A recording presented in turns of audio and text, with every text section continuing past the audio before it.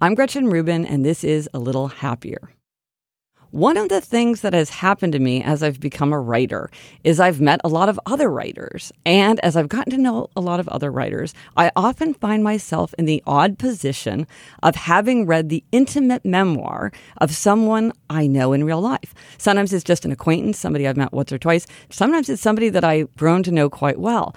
And I'm always astonished by even the people that I think I know well, how little I knew about their lives and their past, and how much reading their memoir changed the way I looked at them. And the big lesson I've taken from reading people's memoirs is cut people slack. We just don't know what's going on in other people's lives or what they're dealing with.